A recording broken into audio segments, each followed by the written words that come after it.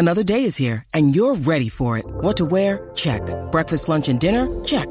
Planning for what's next and how to save for it? That's where Bank of America can help. For your financial to-dos, Bank of America has experts ready to help get you closer to your goals. Get started at one of our local financial centers or 24/7 in our mobile banking app.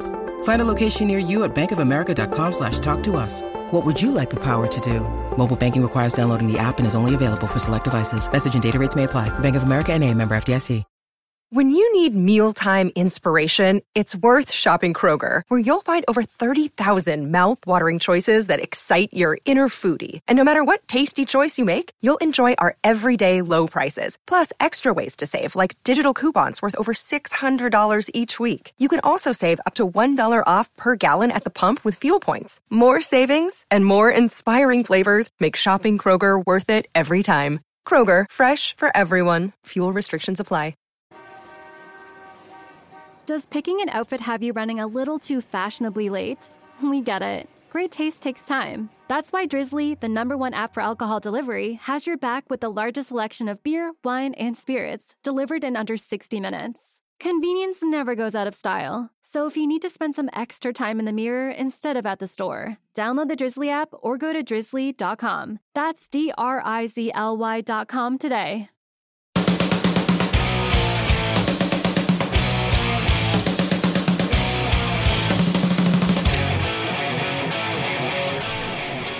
This is From Out of Nowhere. I'm Eric Furness along with Rob Kern. Jason Bakken from Jesus Chrysler will join us as we debate Sammy Hagar and whether or not he should exist or not exist, or if his existence has been fruitful or just annoying. Rob, good news. We have a new sponsor. Who is it? Who's our sponsor? We love it. We love having sponsors. Well, our old friend Tyler Perry hasn't been giving us any advertising bucks for a while. But he's got a new show in the works on BET. It's Tyler Perry Presents Paula Deen's Down Home Soul Food Cooking. So I'd like to thank Tyler Perry again for sponsoring us and the fact that he was able to get Paula Deen a new show. Is it a theme show? Is it like from a certain era? Like does she have people in bow ties and white shirts? And it's set in the antebellum South. That's all I know. They're keeping the tight lid on it. But they're billing it as Paula Deen, the Ted Nugent of cooking. Nice. Thank you. Thank you very much. You just recently wrapped up your annual meeting of the Mindless Camping Trip. I'm glad to see you survived and weren't eaten by a chupacabra. We saw no chupacabra, a lot of raccoon, a lot of alcohol was consumed. It was I was impressed. We had a big crowd this year. I don't know, there was like half a dozen campsites of people, and kind of everybody would congregate to our site, and we'd get drunk and play Cheap Trick. And it was very nice. We did a lot of drinking. One dude cooked a big pot of jambalaya over the fire. It was a good time. Sounds like a great time. Now, I went to see the new Superman movie, Man of Steel. Have you seen this piece of shit yet? No, not yet. It's an orgy of violence. It's like every 30 seconds there's a skyscraper collapsing, and the camera just sort of lingers on it. And it hit me that the director, Zack Snyder, must have masturbated when the World Trade Centers came down on 9/11. The dude just loves the sight of a falling building, and it's just disgusting because after about the fifth one falls and Superman does nothing, I'm thinking, man, there's got to be like 40,000 people dead now. In those, yeah. And he doesn't care. Shouldn't he be taking the, Agent Van Alden over the ocean and scrapping with him there? I was going to ask how Van Alden was. Were there speakeasies in the bottom of all those buildings? No, and Paz de la Huerta doesn't make an appearance either as the love interest, because I loved it when he knocked up that drunk hoe. But Van Alden's fantastic. The whole cast is great. The special effects are great. The movie looks great, but you leave feeling like, was that it? And it's disappointing because it could have been really good. And that British guy, Angus Doodle probably would have made a better British Superman, but the new guy is pretty good. I'll say that for him, but the movie's terrible. Huh. And I saw the trailer for World War Z, and all this time I thought it was a movie about Randy Jackson's band Zebra, but it's not. I've been waiting for a Zebra biopic for years. You never hear much of them anymore. They should be playing like Melodic Rock Fest. we gotta look that guy up. Yeah. Fans of Foon, if we actually can call you fans, know that we like to pick on Sammy Hagar quite a bit, and our buddy Jason Bakken of the great band out of Minnesota, Jesus Chrysler, who you hear quite a bit on the SMUs, hosted by my buddy Rob. He finally had enough, and he wanted to step up and defend Sammy, and we thank him for doing that. And as you can tell, he gets the better of us in this conversation. Yeah, he called us out. He said, I want to have a throwdown. I'm tired of you guys picking on Sam. And so we invited him on the show to talk about it. And here it is. Let's check it out.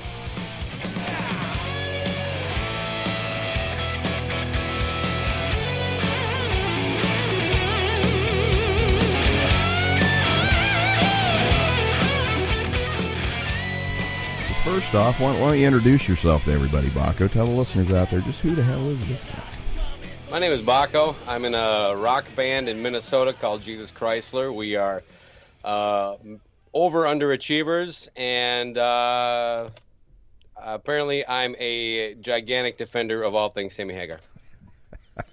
You were going to be on one of the SMUs. We actually had a nice 2-3 hour drinking session one night, and that was during the great Foon electronic crash of 2011. And 12, and then early 13.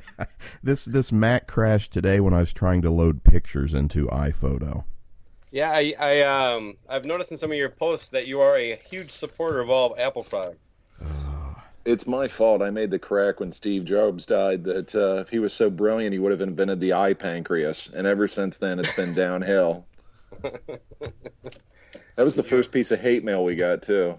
Oh, really? What was the hate mail? Just because I was cracking on Steve Jobs all the time with the eye pancreas joke. I kept plugging that joke for like 3 months until I got a laugh out of it. It never happened, but I was amused by it, and really that's all that matters. Yeah. Well, he did turn a lot of people into human sheep. Well, and if he was that great, would Ashton Kutcher be playing him in a biopic? Well, that's news to me, but no. So, the new CD, Make Bold Statements, fantastic record. Meant to tell you that if I haven't already. Great Thank record. You. Appreciate it. And when's the follow-up scheduled? It's about, I don't know, roughly it's a little over half recorded. Okay. So. We don't really have a release date, but based on how long everything took on that, and we do everything ourselves, I would say probably 2 years from when the last one was done, so another year and a half. If you need any technical assistance, I'm sure I can come over and wave my hands over it and instantly double the amount of time it's going to take for it to come out. That sounds like a great idea. Is it true the working title's Chicken Foot 4? That's just a working title. Yes.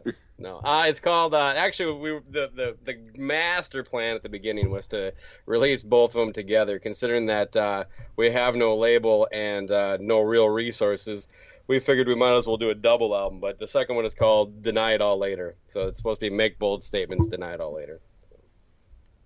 Chicken Foot 4. If Rob and I can ever scrounge up the money and maybe we'll do a Kickstarter for it and actually do a legit Foon Fest, you guys have a spot on the bill. Yes. All right, we're on our way to Ohio. Just let us know when. I assume that's where you'll have to. Yes, you'll have to stay in the Kern family camper while you're there. We don't have a whole lot for room accommodations, but there will be beer and food. All right. Well, that sounds better than most accommodations we would get. So it has beer and food, therefore it already edged out everything. So at least from my experience. Well, this is how out of the loop I am on Sammy Hagar these days, because I generally just tune him out. There's a new HSAS record in the works. Now, is that real? I think that was a bit. No, with Michael Anthony replacing Aronson and Chad Smith replacing Shreve. Well, when I saw that, I took it like Sammy didn't realize that Satriani was also an S. And like he missed the opportunity with Chickenfoot to just call it HSAS then. I guess maybe I'm misinformed. I'll have to talk to Sammy and get the straight details, but I took it as sarcasm because it was so stupid. Well, it really limits because you've got to it's kind of like ELP. When they came back with Emerson, Lake and Powell, they had to limit themselves to like known entities that ended in P. Well, I do know what you're talking about, but you are getting a little outside my age structure. I think that happened, I don't know, when I was 2. Well, and I think that when we talk about age structure, I think that's a lot of the difference between the David Lee Roth fans and the Sammy Hagar fans. It seems like there's almost an age bracket where you can draw a line in the sand, and most people fall one way or the other. I will say that if it pleases the court, my defense is in the inability of David Lee Roth fans to accept a different singer. Like, it really wouldn't have mattered who it was, and that has largely tainted the negativity towards Sammy Hagar. I do agree, because I can tolerate Sammy solo, but after Van Halen, it just soured the whole thing for me. The only Sammy solo I can tolerate is probably the Standing Hampton record. The first Montrose record, as much as it pains me to admit, is a classic staple of American hard rock. It really kind of set the tone, really even for Van Halen and what came after him. But I draw the line at the rest of Sammy's output. I mean, Give to Live, that's just a god-awful song. Where Eagles Fly, I never saw so many people leave a 20,000-seat venue to go pee or go get a beer as I did when he broke into that. I do like Sammy. I do respect his work in Van Halen, and I just think he's an overall good guy. But if you like, I'll open with my statements. Please do. Sammy Hagar is a rock and roll icon and lyrical genius, the type of which has not been seen prior or since. In one hand, rock royalty, in the other hand, heavy metal poet for the people. One need look no further than the song Mas Tequila as evidence of the wordsmith I call Sammy Hagar. As a self-proclaimed expert on all things Sammy, I find it an honor to expose the inappropriate level of respect for the Red Rocker and to defend the honor of the man who saved Van Halen. This is not just an opportunity to defend Sammy, it is an opportunity to put a face on anti-Semitism. That face has 2 faces. Those faces are Eric and Rob, hosts of the podcast From Out of Nowhere and pathological anti-Samites. Thank you. Wow, that's a passionate defense. That get it if Paula going? Dean had you Yeah, I mean, if Paula Dean had you representing her, she'd still be on the Food Network right now. Yeah, she should have given me a call. I could have taken care of that. Yeah, I will. I'll agree that I'm an anti-Samite, and my wife is too. That was one of the things that led me to marry her, actually. Your status at the Food Network is in jeopardy. His name is Sammy. Who hates someone named Sammy? How do you defend actions like those goofy songs where he'd spell out Trans Am? I just that to me is like whistling in heavy metal. The spelling of words. Well, I guess he could have done a cover of Happy Trails. Or maybe Pretty Woman or Dancing in the Street. That album is the greatest backyard barbecue record ever. Diver Down is phenomenal. One of the greatest albums ever recorded by Van Halen, and they only had like 2 original songs on it. That stuff. That album's horseshit. That is when it kind of became clear that David Lee Roth was kind of running the show, and if you look at things historically, Eddie was just a drunk kind of going with the flow who got sick of working with Dave. But it turns out everybody got sick of working with Eddie. Now, what was your introduction to Hagar? Let's set this. When were you introduced to Sammy?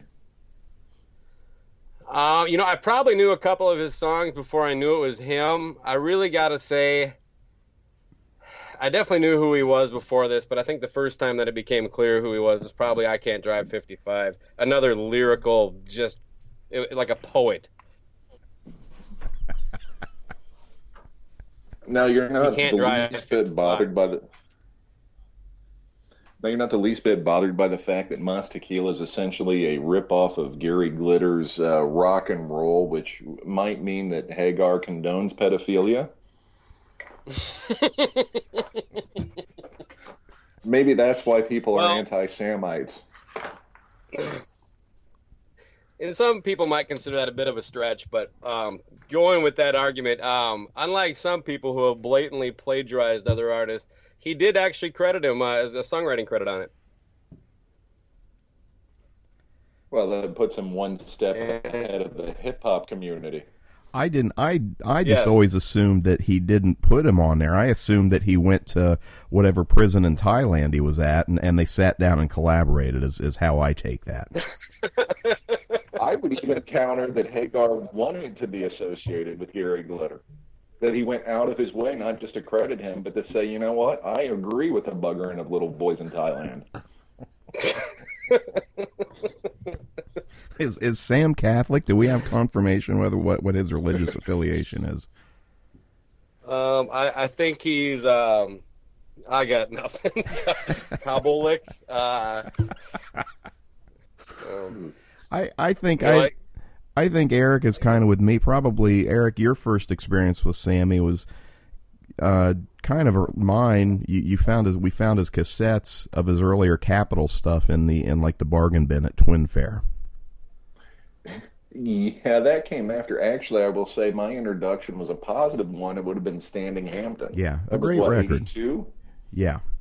And then I discovered the other stuff in the cutout bin and said, God, this is horrible. The recordings that he did, what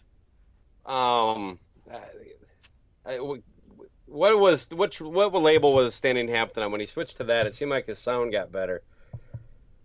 Yeah, that was that Geffen? Yeah, he had switched to Geffen at that point. Yeah, okay, so it is the Capitol era stuff that's all just shitty sounding, and like the album artworks are all just crap and focused on Red a lot. Yes, yeah, a lot of songs about Red. And I assume that's his Sammy whole... sings about what he believes in, and he believes in aliens, and he believes in the color red, and the power of the numbers 10 and 13. So he's a numerologist as well. Yes. And a colorologist, I guess, because of the whole red thing. I don't know how that fits in. Now, I liked Standing Hampton, and then I would go back and buy those cassettes, and those cassettes had their moments. I think another turning point for me was that Three Lock Box album where he did that, because back in the day, if the rock guy would do a single with kind of like a hot chick, and so he did one on that. What was it? Remember the Heroes with the guy from Loverboy. Mike Reno, another reason why we should hate Sammy Hagar.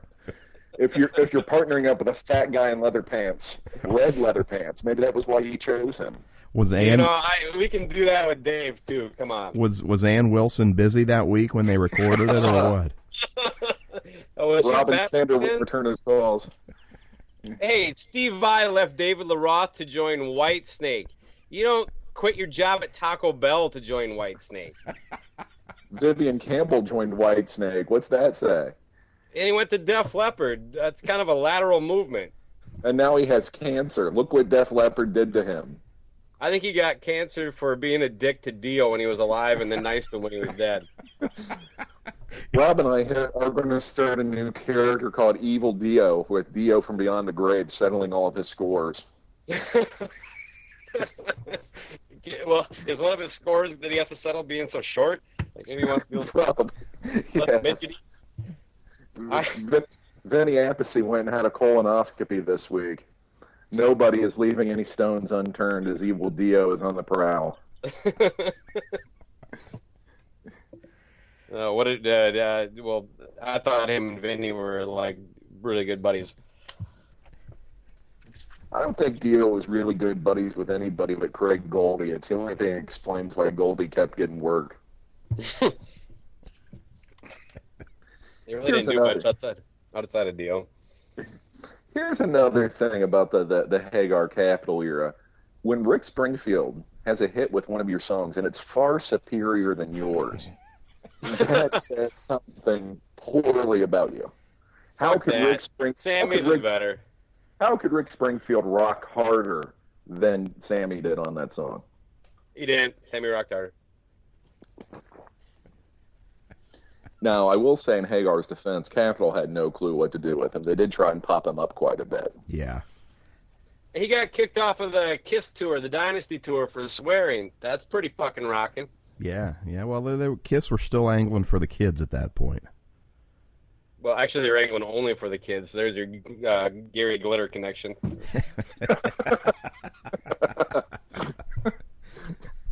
I was one of those kids, so I probably should be quiet. Like 9 years old when that record came out. Please tune in next week to our very special episode, Touched by a Demon, the Jason Bakken story. Oh, God. This is turning into a Michael Jackson theme. If they can throw Michael Jackson a multi-million-dollar taxpayer-funded funeral, Sammy Hagar can borrow a drum beat from Gary Glitter. Now, I still think, you make fun of David Lee Roth, but I think his whole twirling the stick thing is much cooler than Sammy's whole alien nonsense.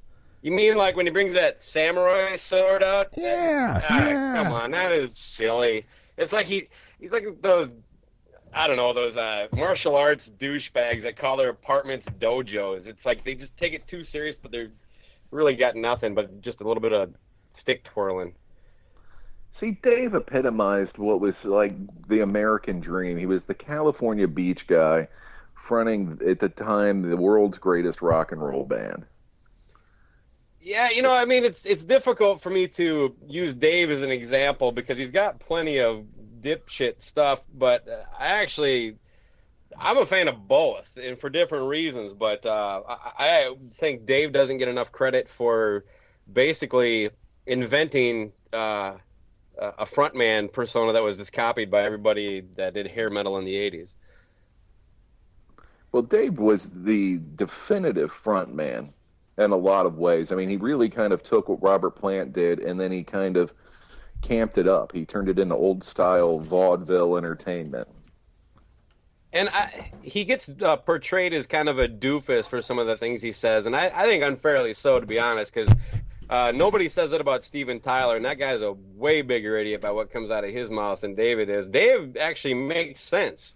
If you listen to what he's saying in context, yeah, it's a little goofy and out of your little norm, but it's not just nonsense. And Steven Tyler, I don't think he's in the same realm as far as when it comes to that goofy crap. Well, and to Dave's credit, he never was a guest or a judge on American Idol either. That's sort of the ultimate jumping the shark moment. Yeah. And plus, in Dave's book, he never confessed to having homosexual relations. Not that there's anything wrong with that, unless you're Steven Tyler. Well, I didn't read his book, so...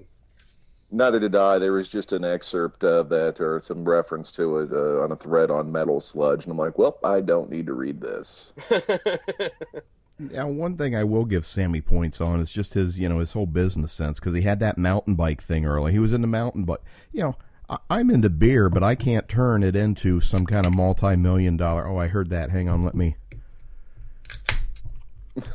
But nice. He had that, he had that mountain bike company, and then, the whole Cabo Wabo thing. Now he's releasing, I don't know, Sammy's sub and, battery of the month club shops. Well, now he has, as far as all that stuff, kind of turned into a little more like Gene Simmons, where he just puts his name on shit. But when he started out doing, like, even the Cabo Wabo tequila, it didn't say Sammy Hagar's Cabo Wabo tequila. Right. It wasn't until, what's that Eagles manager that got involved, Irv Azoff, I think is his name. Yeah. Irving Azoff, yeah. Where he was trying to basically negotiate a Van Halen reunion either with Dave or Sammy, whichever one he can get going first. And basically he just invited Sammy to his office and hooked him up with a distribution deal for his booze. But he also started a sprinkler company for like apartment buildings, and became like the second largest. And this was before he even right around Standing Hampton time, I think. But made a lot of money doing that and gave it to his brother. He tours now just to keep his band employed. Yeah, I do like that. I do like how he kind of, kept Michael Anthony in hot sauce by bringing him out.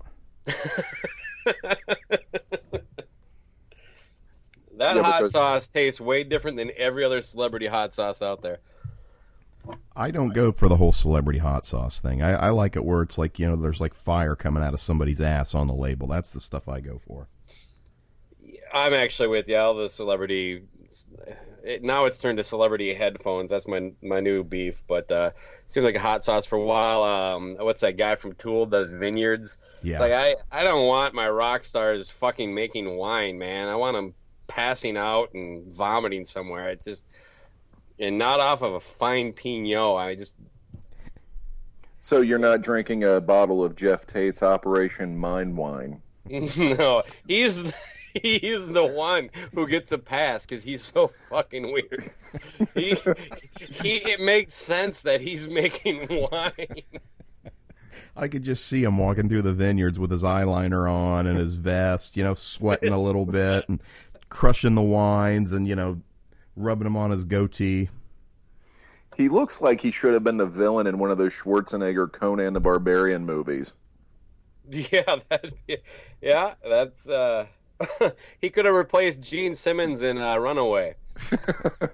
Anybody could have replaced Gene Simmons in Runaway. Well, and also business-wise, Sam had there around that whole VOA era, the whole Ronald McDonald thing going on, too. Oh, God. You telling me that court scene in the I Can't Drive 55 video where they're all wearing, like, somewhat matching jumpsuits that you weren't like, that is what I'm going to look like tomorrow when I go to school? See, I thought it was just ripping off the Devo look poorly. Like, I was so pissed off, my stepmom would not make me one of those.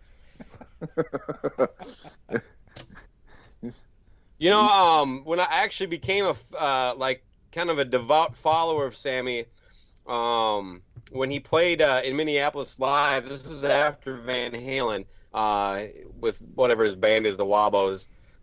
They did a free street fair, and it was fucking great. And I realized, what's that? It was free. It had to be good. It was free. No, it wasn't because it was free. It was actually a really good show, man. He has passing out drinks while he's up there. He's got people on stage. He got a little bar, and the music was awesome.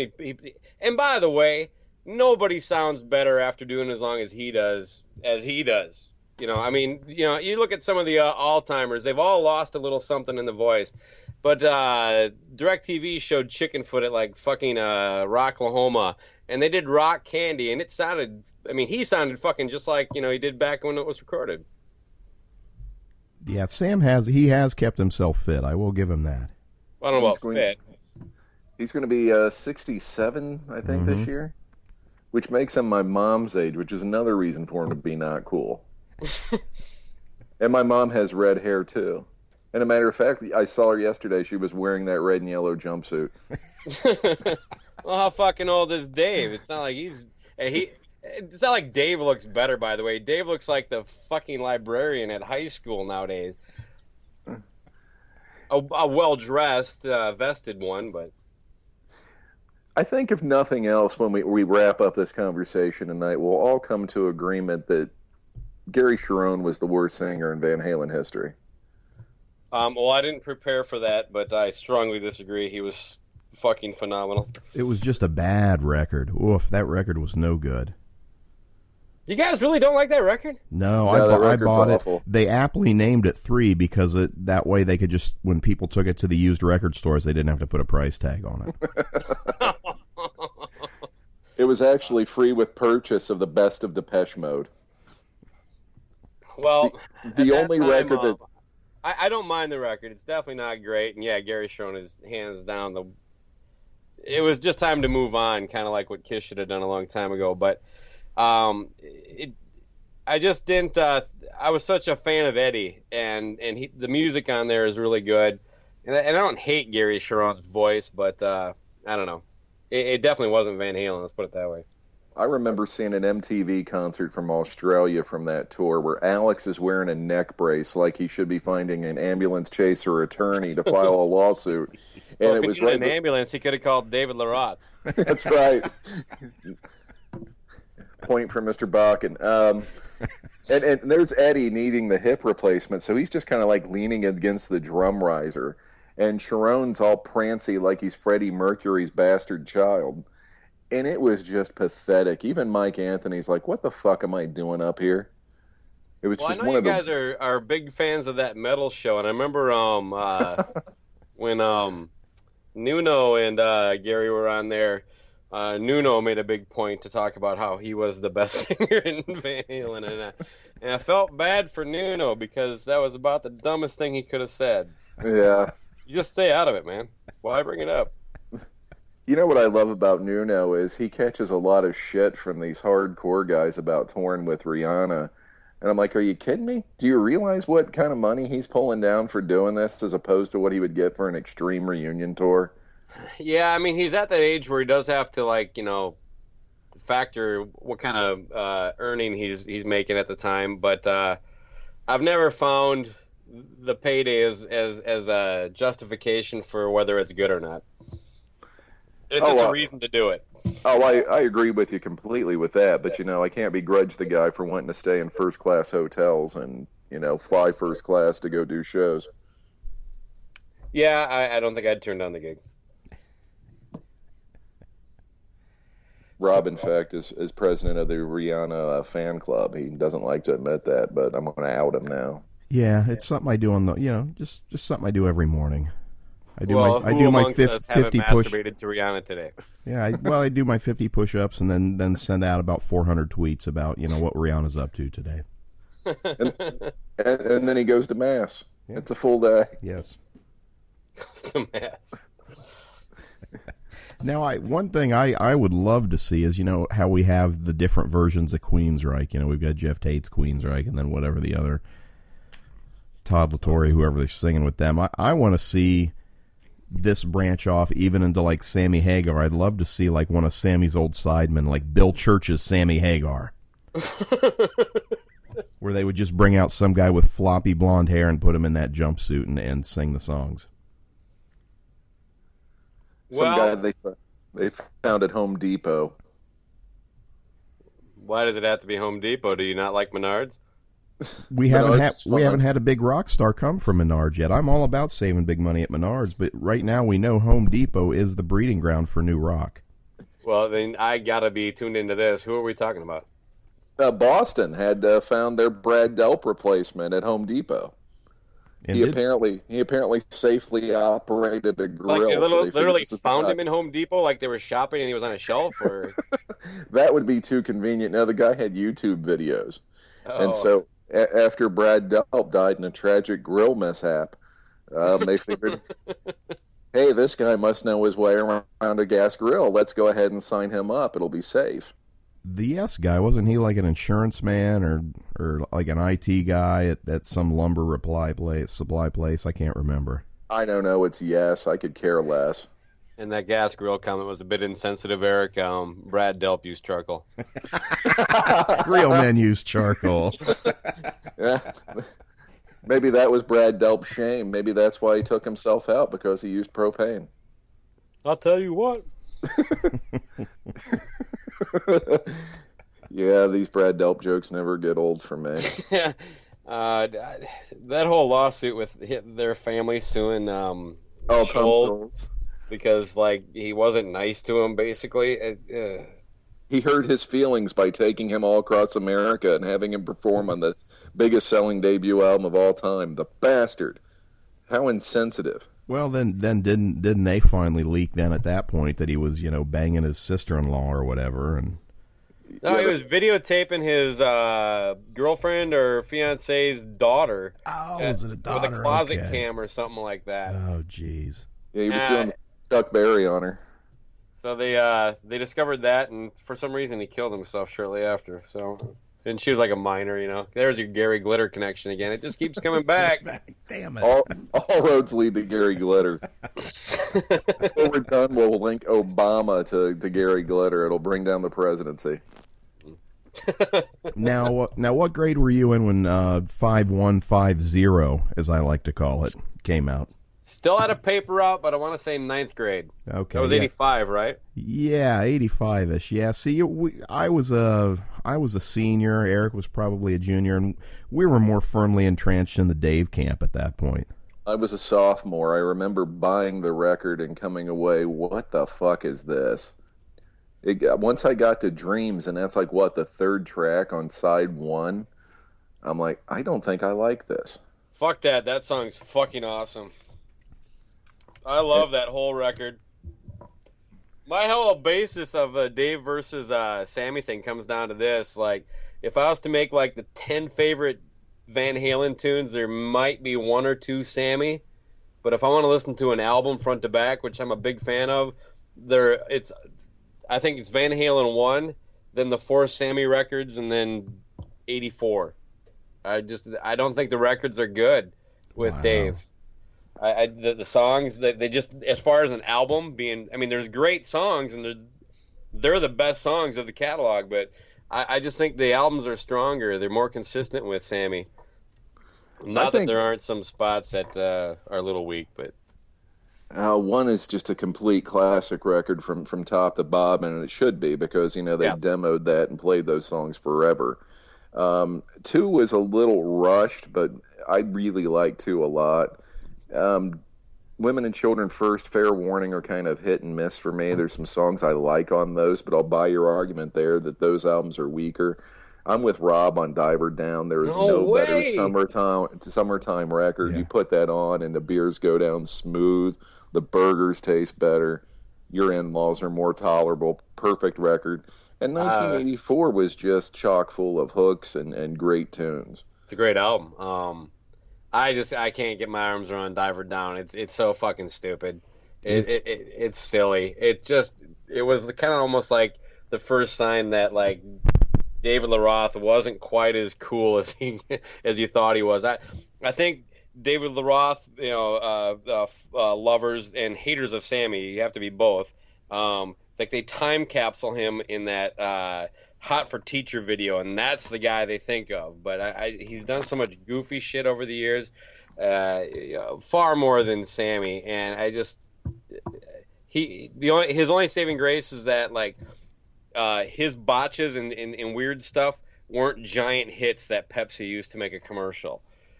And where Sammy, like, the stuff that I really don't like by him and Van Halen was typically the stuff that MTV played the shit out of. I think that if David Lee Roth Van Halen is like a bag of potato chips, and the Sammy Hagar era Van Halen is a lean.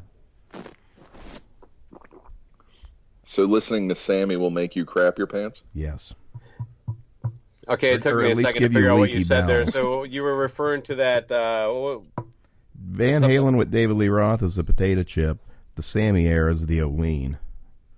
And you mix the two, and you're going to have a leaky anus. Okay. Now, in Dave's defense, he never wrote a lyric as bad as "Only time will tell if we stand the test of time." And he never wrote Up for Breakfast or Pound Cake. God, I hate Pound Cake. That song's just awful. You're awful.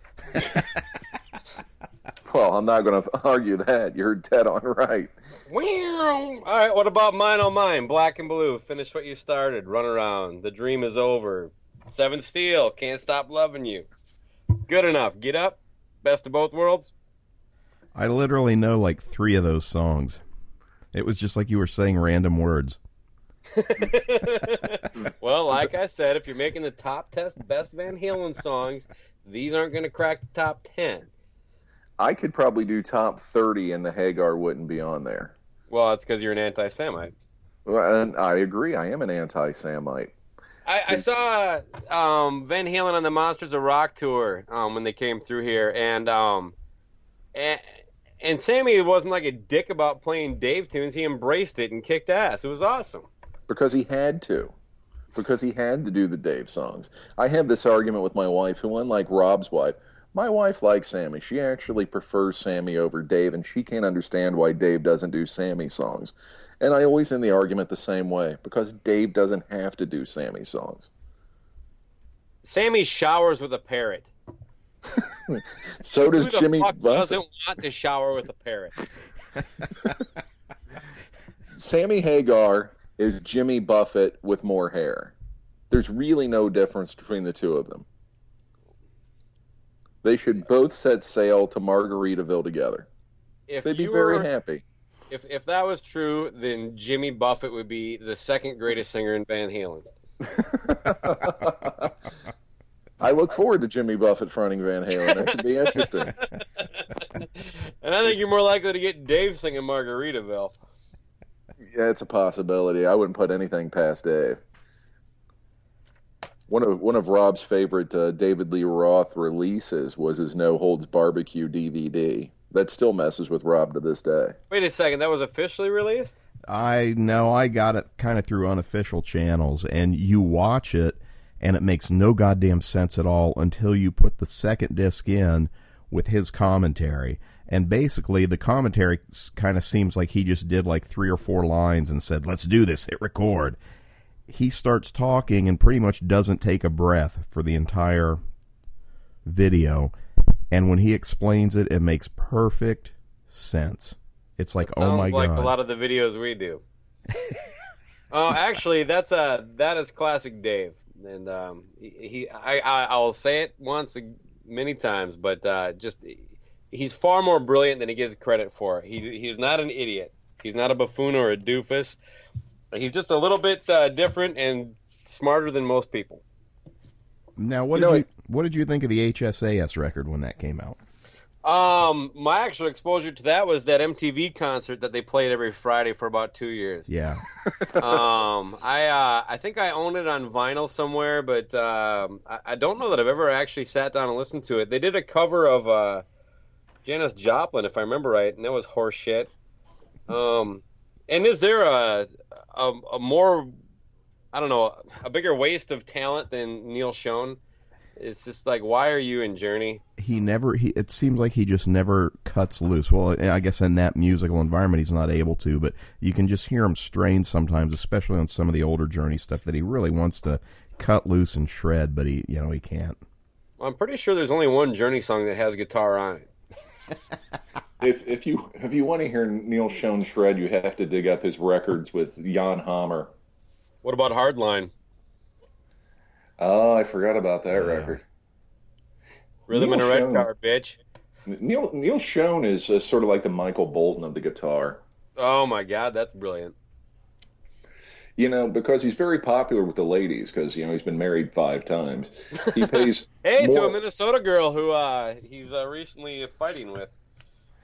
Yeah, and I think he was kind of in the right with that, because he was paying her like a shit ton of money for not only just alimony but child support and all sorts of other expenses, and she went back. What is it with all these rock stars that come to Minnesota to get their wife? Billy Joel from Green Day is married a Minnesota girl, and the only the pinnacle of my 1-to-1 sitting in a room with a rock star experience, the drummer from Night Ranger married a girl from Northfield, Minnesota. Kelly Keagy. Took me a second to remember his name. Yeah. There must be something. There must be something going on that we don't know about. I live here and I don't know about it. Isn't it the dream of every Minnesotan girl to marry the drummer from Night Ranger? No, well, it was my dream, but you had to settle for the bald keyboard player. Yes. No, he wasn't bald. He just liked wearing a hat. Yeah, and Brian Johnson has a full head of hair, too. Who do you guys think is the coolest keyboard player of all time? Fats Domino. Yeah, that's too good of an answer. I was looking for something like the guy from Bon Jovi. Or I'm going to go with Gary Corbett, who stood off stage of Kiss for about a decade. Yeah. What do you, we're kind of getting off track here, but that's okay. We can ramble. How bad do you feel for Paul in those clips lately with his voice? Not that bad. I mean, it's he's just getting old. I don't think he sounds horrible, but yeah, there's clearly something going on. They just showed one of his concerts on DirecTV, one of a Kiss in Germany. It was a couple nights ago, and I was actually, as a Kiss fan, just overwhelmed with this desire that they just stop. His outfit looks stupid. The whole band looks lifeless. they're perfect, they're robotic, and there's no energy, there's no urgency, and it's exactly everything that I didn't want Kiss to turn into. I'd rather they just quit. They're not Kiss anymore. They're playing Kiss. There's a big difference now when you watch them. Yeah, and it's stupid as shit. You know, I mean, they're not Paul, Gene, and Tommy and Eric. They're Starchild, Demon, Cat, and Spaceman, as if somehow that makes everything okay. It's like, it's fucking stupid. Well, and they've settled into that rut kind of like they did in the 80s where they just never changed the fucking set list. I used to hate that. And I call them like Kiss freaks or whatever, the Kool-Aid drinkers, whatever. I have a room dedicated to Kiss. I know what these guys are going through, and I don't understand how they accept it. This last album, Monster, was a pile of shit. The one before that sucked as much. They sound like Asylum, but the songs that weren't good enough to be on Asylum, which was a horrible fucking record. Ouch. And it's just like, why are you continuing to support this nonsense? These guys look old. They're dressed up in outfits and makeup, and they still look like your grandfather. It's enough. I saw Paul on a solo tour a few years ago, and it was great. Yeah. You heard songs you wouldn't typically. There was life, there was energy, and I was excited. I haven't fucking had a desire to see Kiss since Ace and Peter left. That's what I think, Rob. Rob was once like you with the Kiss room, but now Rob's to the point that he won't even take his 13-year-old son to see them. Yeah, and I took my daughter, but I just have no desire to take my son to see him. I don't want him to see him like this. I've trained my stepdaughter well. She actually refers to current Kiss as fake Kiss. She probably posts anti-Kiss threads on Metal Sludge now. She's not that interested, no. That's a shame. I'd enjoy her take. Yeah, I'll let her know. She's more into Slipknot. It's better than Korn. Yeah, there ain't much that isn't. So basically, we're still down to, we've decided that it's almost an age thing with Sammy. You're only a few years younger than us, but it's just enough to where it made that little bit of difference because you were just kind of coming into your teenage years when Sammy appeared. Yeah, and really the MTV era for Van Halen was mainly 1984 with David Lee Roth, and then after that it was Sammy. Yeah. Well, they were too cool to do videos for 5150. Then they had the Blue Angels and the Dreams video, and that was the only video they did. And then they did the concert video, Live Without a Net, which they did that stupid little choreographed thing where they strutted around stage, and I never wanted to kill somebody as badly as I did when I saw that. You mean that awesome bit during Best of Both Worlds? If you want to describe it as awesome, I like to think of it as asinine and horrific. Where they lean their heads into the back of the person in front of them and walk back and forth?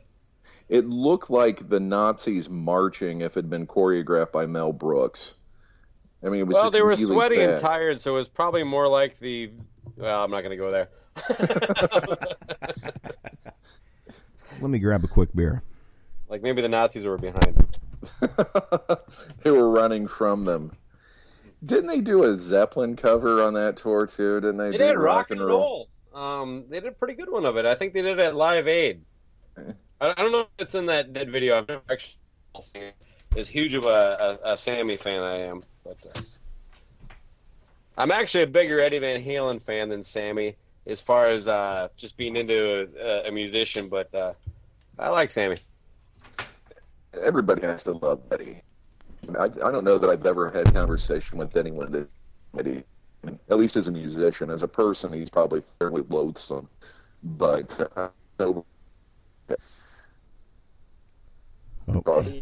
Yeah. I get it a lot from like some of the Kiss fans I talk to that they want these people to be like great human beings, and they're just not. And that never really mattered to me that much. I give Eddie a pass just for the fact that I think that he basically does anything he wants to, and he does it better than most people. He can do any style of music, and it still sounds like him. And it's good. I think one thing that has been lost to the sands of time, and this was one of the things that really kind of drove home my dislike of Sammy Hagar, was that goofy-ass hand symbol thing they used to do. and it was on that DVD. What the hell was that? Do you guys remember that? I do, and it's fucking awesome. I'm drawing a blank. Maybe it's a repressed memory that will come out of me at 3 a.m. and I'll wake up screaming. It was like something that Diamond Dallas Page would do before he'd do his, diamond. It was kind of like the move. metal horns with the thumb out, but then you put the two hands together over your head and you connect the thumb and index finger. And it was on the back of their shirts for that show. Why does Sammy get blamed for that and nobody else in Van Halen? Because they didn't do that nonsense when David Lee Roth was there. Yeah, they did other nonsense when David Lee Roth was there, like Happy Trails. Did I use Happy Trails already? I'm going to go with Really Got Me. One of the best rock and roll covers of all time. I'm not a big fan of rock and roll covers. You're No Good. That was kind of done at Warner Brothers insistence. They didn't have enough clout yet to fight that, and they were very pissed that was the lead single. And why did they keep letting Ted Templeton throw all the guitar in one speaker? I mean, this was the 70s. There was cars that only had one speaker for radio. Yeah, those were always odd. The mix on them was kind of. I remember playing them on my little cassette player that just had one speaker, and it was always a little disconcerting as a kid. How did Ted Templeton know which one you were going to get to hear? Because he worked for GM. He must. Hey, he was in I cahoots. don't have this confirmed, but my understanding is that Gene did not discover Van Halen. Paul did, and took Gene to see him, and Gene took the lead from there. That wouldn't surprise me. Yeah, I read that recently too, and yeah, that wouldn't surprise me. I always liked the story that Gene said that Eddie wanted to quit Van Halen and join Kiss. Love that story. Well, Gene doesn't understand sarcasm. Yeah, exactly. Eddie was probably really drunk that night. Well, didn't yeah, Gene... he's probably drunk, just speaking out of whatever. I don't doubt that the phrase came out of his mouth. Yeah. But yeah, it was just probably like God, I'm so frustrated. Fuck, I might as well join Kiss. But Gene's like, Eddie has to join Kiss. Paint an onk on my face.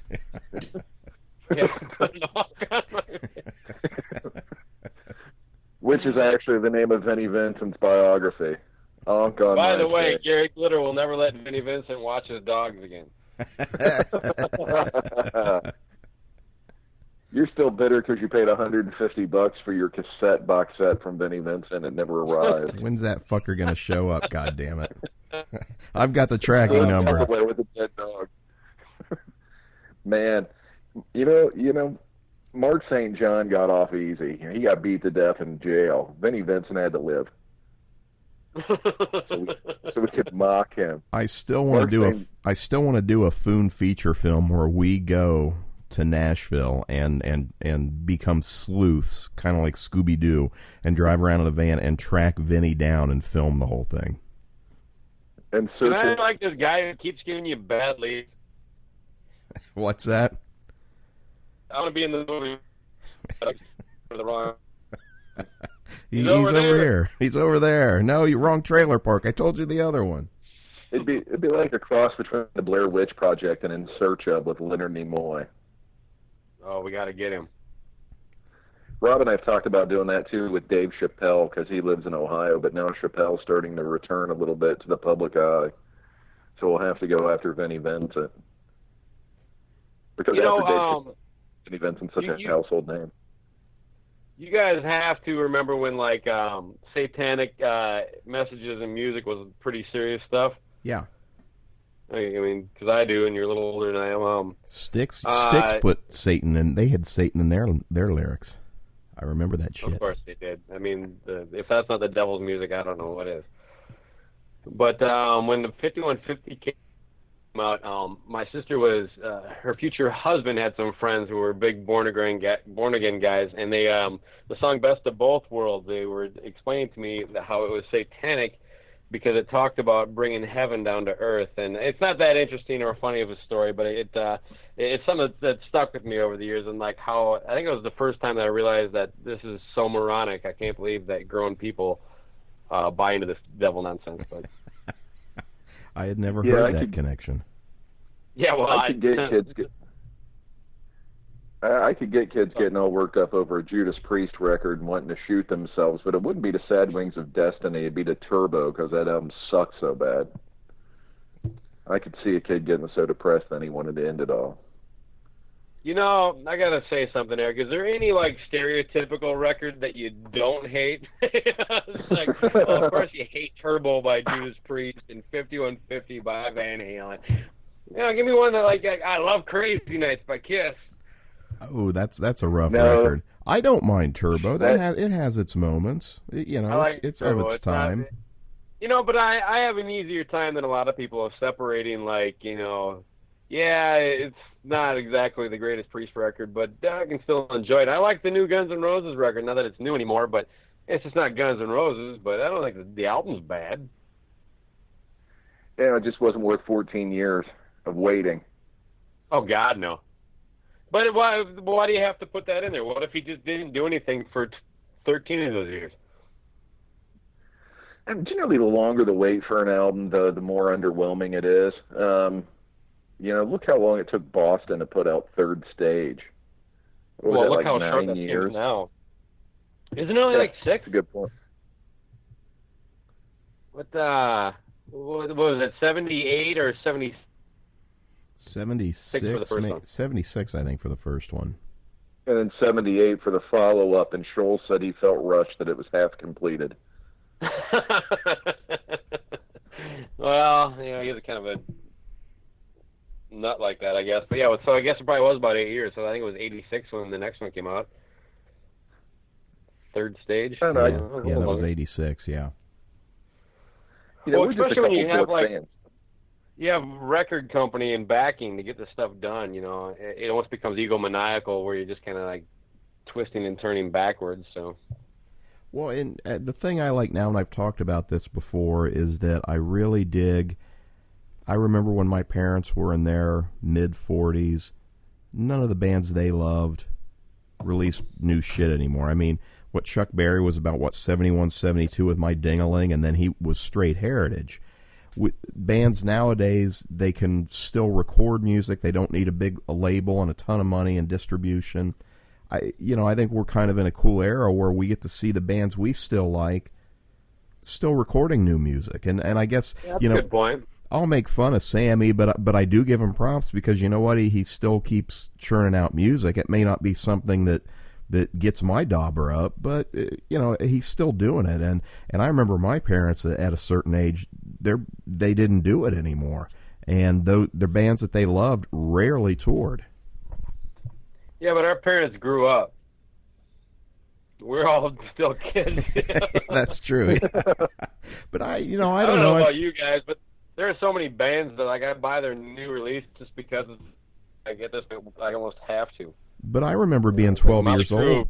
I remember being 12 years old and Jerry Lee Lewis coming to our small little town, and my dad just being, acting like a teenager. He was so excited. I think it wasn't that they grew up. It was they didn't have the opportunity. Their bands weren't around to let them be, young goons anymore. Huh. You think it was the music or just cultural, though?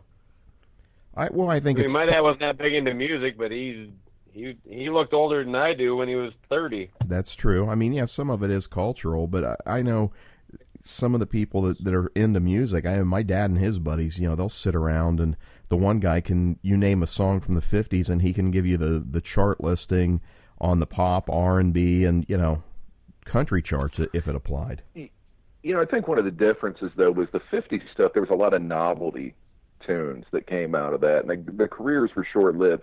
But by the 60s, once the Beatles hit, you could actually have a real career, and you could adapt and take changes and go off in different directions, and your fan base would still follow you. So that's why you could have a guy, like George Harrison from the Beatles forming a super group with Roy Orbison. It seems to make perfect sense, because we had kind of changed as a pop music culture where we would buy into something like that and think it was cool, where, Jerry Lee Lewis, Chuck Berry, they were really stuck in that time and never had a chance to get away from it. Or they lacked the musical chops to do it.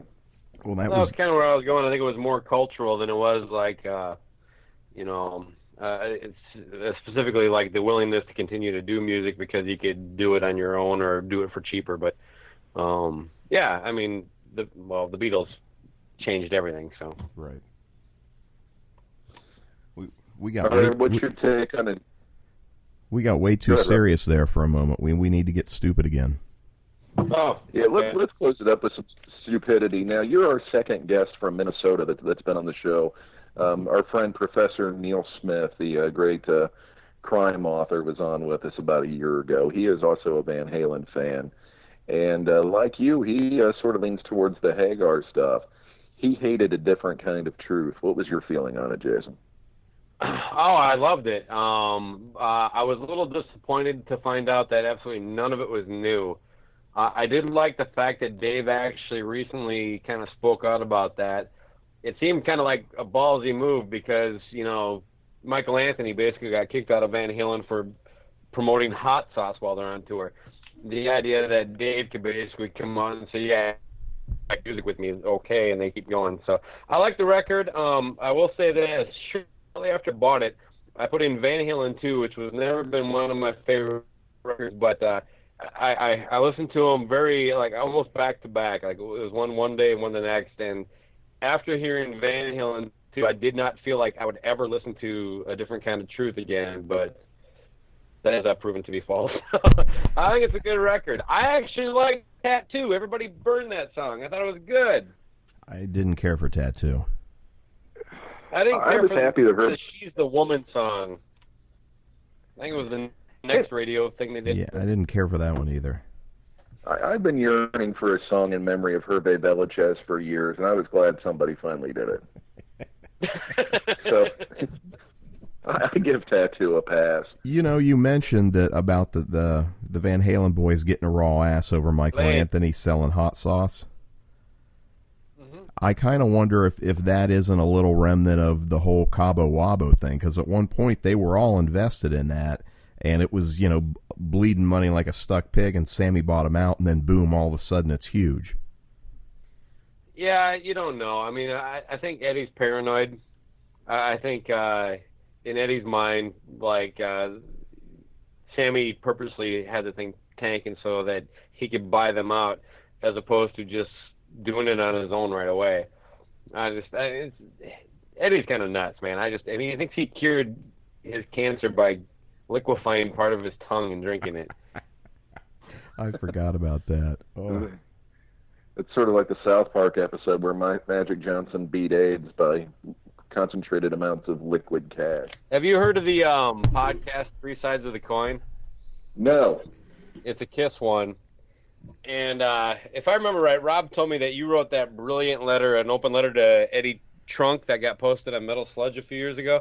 Yeah, that was me. That was excellent, by the way. Thank you.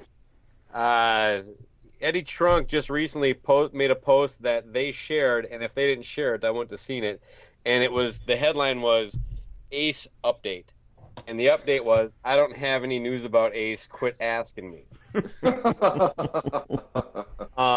So I commented that was less an update about Ace than it was a woe is me post about Eddie Trunk.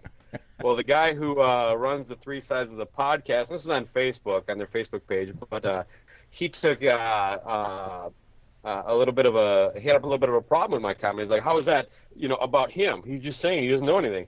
I'm like, that's my fucking point. I didn't know that he was getting asked about Ace until he said he was getting asked about Ace. Like, why even bother? You know why you get asked, Eddie? Because you're in the fucking business and all you do is left and right talk about how Ace is your best fucking friend.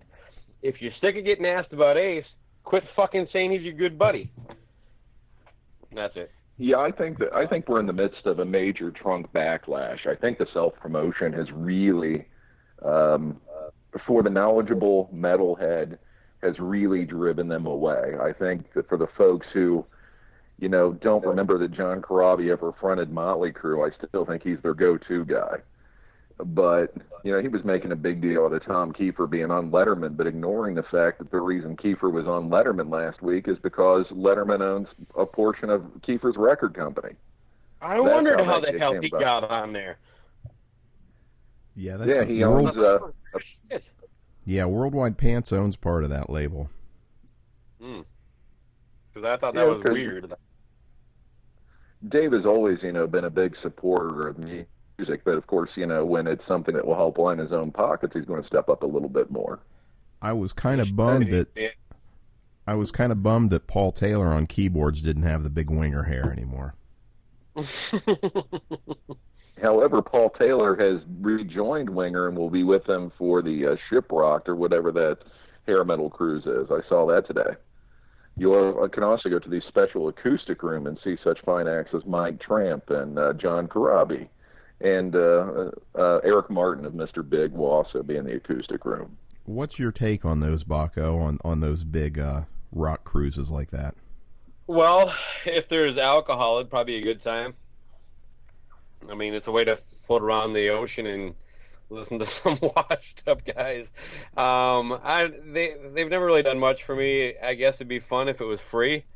But even the Kiss cruise, I think, is kind of a joke. And that's a band that I'd like to see do it. But I'd like to see them do that 20 years ago for about half the price. I have seen my father's bar bill after a cruise because my dad and my mom do a lot of that cruising stuff, and I literally shivered when I saw it because I knew exactly how much my bar bill would be at that point.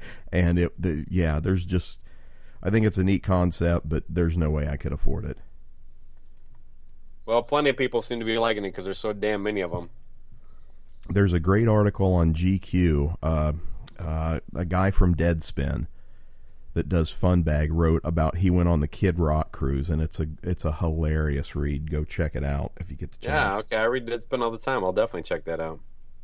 I will say this: all the bands are the singers of bands that Eric mentioned. I'm all fine for every one of them except for Eric Martin making some money. But I think there should be a requirement if you're going to do an acoustic thing where you sing along with it. You should be able to sing. So. Oh, you're not a Mr. Big fan then? No, I was actually going to use that little one-liner earlier too with Sheehan leaving to join Mr. Big, but that's a band for fat girls on a porch getting drunk. So I take it you won't be going to Melodic Rock Fest in outside Chicago in September. No, that's a little bit too far of a drive to see some really bad music. Rob and I have tried to get Andrew, the guy that runs that website, on the show. He says he'll do it, but when it's time to get him scheduled, he doesn't respond to us. We offered to give legit promotion to him as well for the show, but he won't respond back. I think he says yeah, and then he goes and checks out Facebook and Twitter and some of our podcasts and goes, oh, fuck. Well, you guys were supportive on Twitter when he was getting basically blackballed by Trunk. You're just not, you're not important enough for me. Is that the same guy, right? Yeah, that was me. I was sending the tweets out from the phone. I mean, Eddie got really kind of shitty with him. Yeah, it was bullshit. He was just basically like, you're not important enough. I actually had to go back and read Eddie Trunk tweets, so you actually are to blame for that. Yeah, we love Andrew. Just some of the music that he promotes, it's like, but Well, the singer from fucking Danger, come on. Ted Poley? Ted Poley and his bone. Ted Poley's Bone Machine. That's not enough to make you pay for the hotel room for 3 days in Chicago and get the VIP tickets where you can have a picture. Well, it's enough to make me pay for it, but who else is going to? I've always been bummed out because when Ted Poley did that whole Bone Machine project and then went out and played shows, there's no way that you could fit an actual bone machine in like a corner of a Chili's restaurant. I wanted to see the bone machine. I never even heard of that. So yeah, nobody does. I've used this joke for like 12 years, and nobody knows what I'm talking about. But I don't Chili's book bands anymore.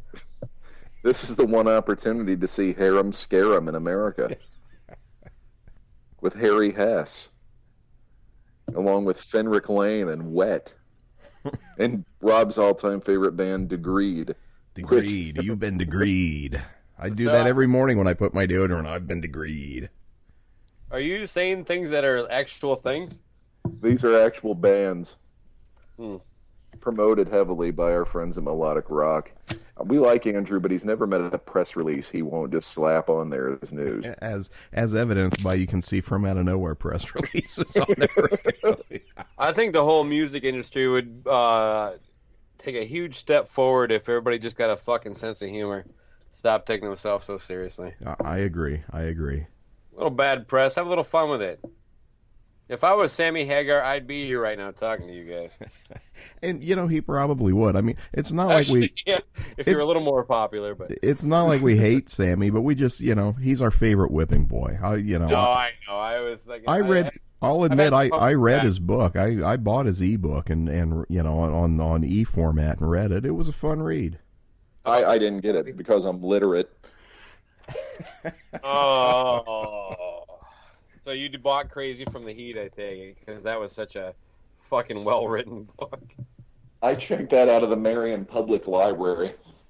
Hey, you know what? At least that was before everybody wrote a book. That's true, everybody yeah. from that era. Yeah. But yeah, it was, I don't even remember most of it. It was kind of nonsense. Has anybody read the Stephen Pearcy book? Not yet. I actually kind of want to. Yeah, I haven't read that either. I'm waiting for Amazon to have like a $2.99 sale, and I'll snatch it up. You and me both. I don't want to read it that much. I'm waiting to half-price books. Get it in there used or something. I'll read it once Juan Crucier rewrites it. What about Steven Adler's book? I've got it on my Kindle, but I have not read it yet. I don't read Stroke Victim. I only read English. I don't read Stroke Victim. Well, then you'll like this book because he didn't have anything to do with it. Just ask the person who's pissed off they didn't get paid for writing it. It was ghostwritten by Matt Sorum. Yeah, I can't remember her name. I think there was an article on that on Metal Sludge, but yeah, it was like, I did all the work, and then some guy came in and took it. Rob and I are a little bitter towards Adler because Rob had an interview set up with him, and the publicist dropped the ball. No, nothing against Adler. He was like, I'll do it, but I got to hear from my publicist first, and I've dealt with, I'm not going to out any publicists. Don't you think it's publicists are the fucking worst to work with? But he was a great guy. Yeah, I think it's a cop-out. We've had tremendous success with heroin addicts on the show. It would have been fantastic. Our episode with Donnie V was our first celebrity interview episode, and it remains our most downloaded. Are you a fan of Donnie V? Mm-hmm. Yeah. Oh, yeah. I love Enough's Enough. I think they're a fantastic band who, had they not copped the hairband look, would have had a much better career. I think with Donnie, and I talked with Chip, and Chip said the same thing. Donnie's his own worst enemy. Free time is his worst enemy. I got to say, though, when you say that, I think that's a point for Sammy. So. How does that become a point for Sammy? I'll give it to you, but I'm not. I guess I'm not clear. Oh, Enough's Enough sucks. Oh, okay. Fair enough. How are they still even doing it? I guess, wait a second, I answered my own question when I acknowledged that I knew Ted Poley was touring. Well, Donnie V just left, right? I mean, he's replaced by that Johnny Monaco again? Yeah. How about something a little more current that kind of touches into all that stuff with Five Finger Death Punch? They have had, two different guitar players. One replaced the other. I can't remember which one. I know the two guys. It's Daryl Roberts and Jason Hook.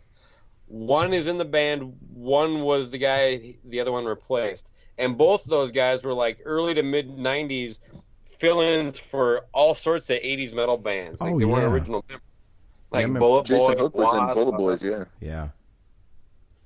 And that's kind of weird as shit. And they just got a new bass player before their last record who's 90. He's from Nashville or something. That band, by the way, irritates the fuck out of me. But our buddy Michael Hannon said that Bullet Boys, of course, because he was in Down on the Sunset Strip back in the day, and everybody called Mark Torian back in the day David Lee Rodriguez. Yeah, Ted Templeton's Van Halen 2 project. He just put the guitars in the middle on that mix. To push more traffic to Metal Sludge, they had an article up about John Waite recently, and Kerry Kelly is his guitar player. There's another guy who was in every Mach 3 or 4 version of those Sunset Strip bands. Yep, yeah. He was with Alice Cooper for a while, if I remember right. Yeah. Yeah, didn't he replace Kane Roberts?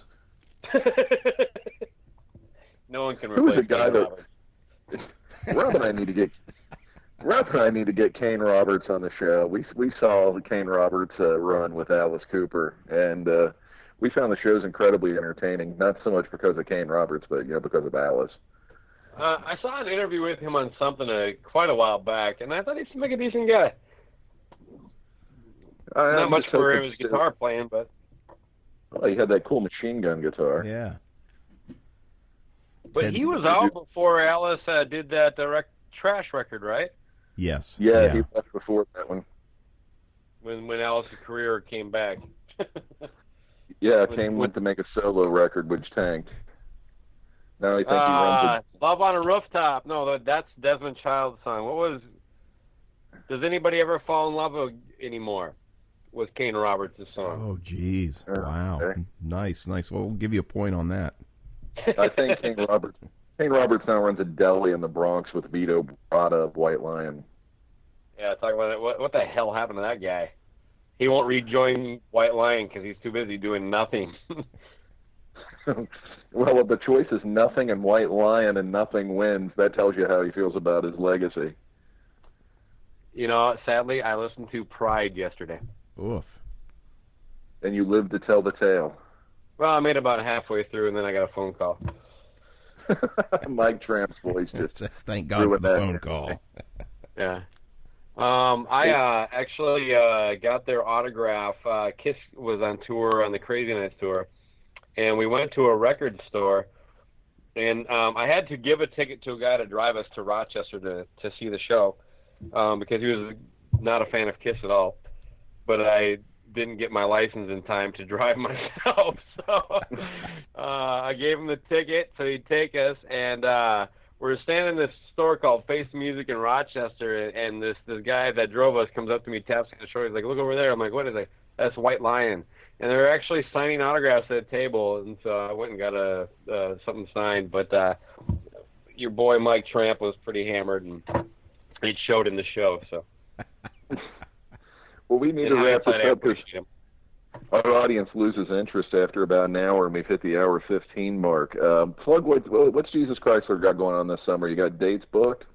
Right now, we only got two things lined up. We're calling it the I-94 Tour. We called it that after the shows got booked because they're about 6 miles apart, right off of I-94, going through one in Minneapolis, one in St. Paul, which up here is a pretty big deal. Beyond that, we're doing shows in Owatonna. Eventually, it looks like it's looking to be fall. We have 2 new music videos in the work, and other than that, we're just going to keep doing what we do, and you can follow us on Facebook, Twitter, and Reverb Nation to get all your updates. Facebook has the most current information. The other stuff we just kind of diddle with once in a while. Well, we absolutely love you guys, and we thanks to Rob and the Foon SMU show and playing you pretty heavily. You now have a fan base in the UK as well. Excellent. I'm a huge fan of the show, by the way. I listen to you in chunks because I usually download your shows and put them on my MP3 player and listen to a few at a time. So I'm a little behind a couple months right now, but I never miss any of them. So that's okay. You got plenty of time to catch up because we didn't really do much for the last couple. No, yeah, months. You guys have had a nice little break. So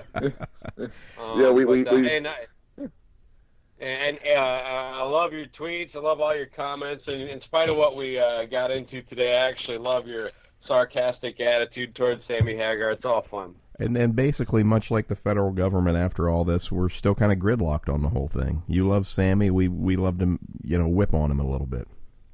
Yeah, I'm pretty sure I won. I'll see my six-pack in the middle like a weight. You did. I think if we went back and recalculated the points, you probably did win. I don't know. Go ahead.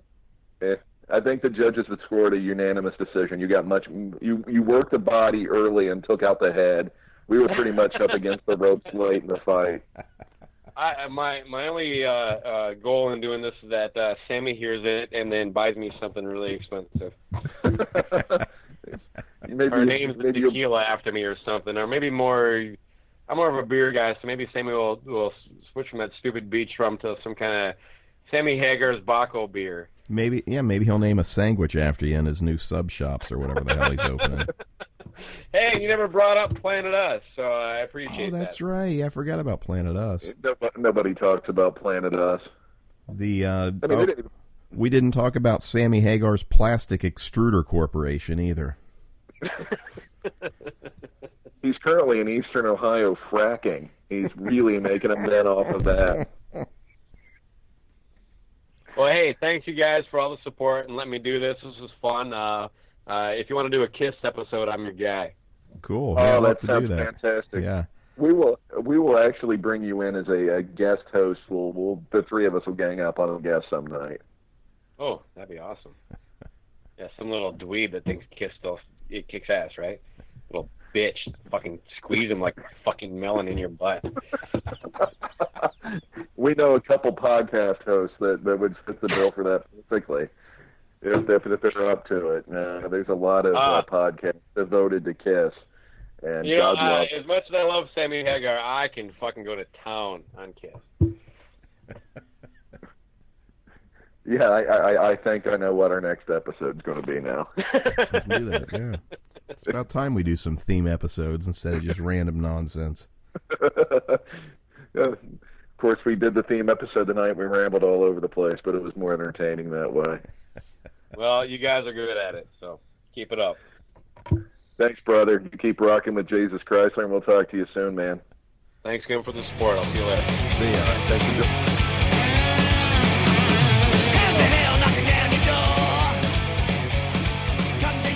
So there you have it, winner and still champion Jason Bakken. He put a whooping on us. For shits and giggles, we got to send something off to Sammy's publicity people and see if we can get 15 minutes. We should. The other thing that bummed me out was that Bakken ripped on celebrity headphones. That's a new craze. And I wasn't able to get a plug-in for our new Foon headphones that you can buy over at our site. They're actually the old one-ear, the white ones. It's just a one thing that you put in your ear. We don't have enough money yet for stereo. They only work with transistor radios produced in the 60s and 70s. They're not compatible with today's iPods and whatnot. We're going to try to put a Kickstarter together to do a stereo version. I'm also working on what I call the Foonaphone. It has nothing to do with the phone, but it's like the flutophones or the recorders that you had to play as a kid. An official Foon branded one that will only play I Stole Your Love when you blow into it. So I think that'll be fun for the kids. So look for the Foonaphone. Look for the Foonaphone. We survived Derecho here in Foonland. Yeah, well, we survived this one, but the weathermen tell us that there's another apocalypse due in. So look for an Asian reporter on a highway near you telling you it's raining. I lost over the last Derecho my Facebook comments. I actually lost a friend. I mean, not even only on Facebook, but like in real life, he was so upset by my comments. I first said that Derecho was a failed TV show starring Skeet Ulrich. And then after the Derecho failed to happen, I asked if I'd taken Viagra, would I have been able to get a Derecho? I test drove one at the Dodge dealership last week. The Dodge Derecho. Yeah. It bends when you hit 65 miles an hour and is guaranteed to knock down your fence and remove some shingles. That's all the nonsense for this edition of From Out of Nowhere. I think Rob's cooking up a new SMU for next week. Yes. Yeah, I'll do an SMU. We may have a guest, or I may just get drunk and play music. Either way, maybe you'll have a drunken guest playing music. You never can tell with the SMU. That's right. So until then, we'll talk to you later. Take her easy.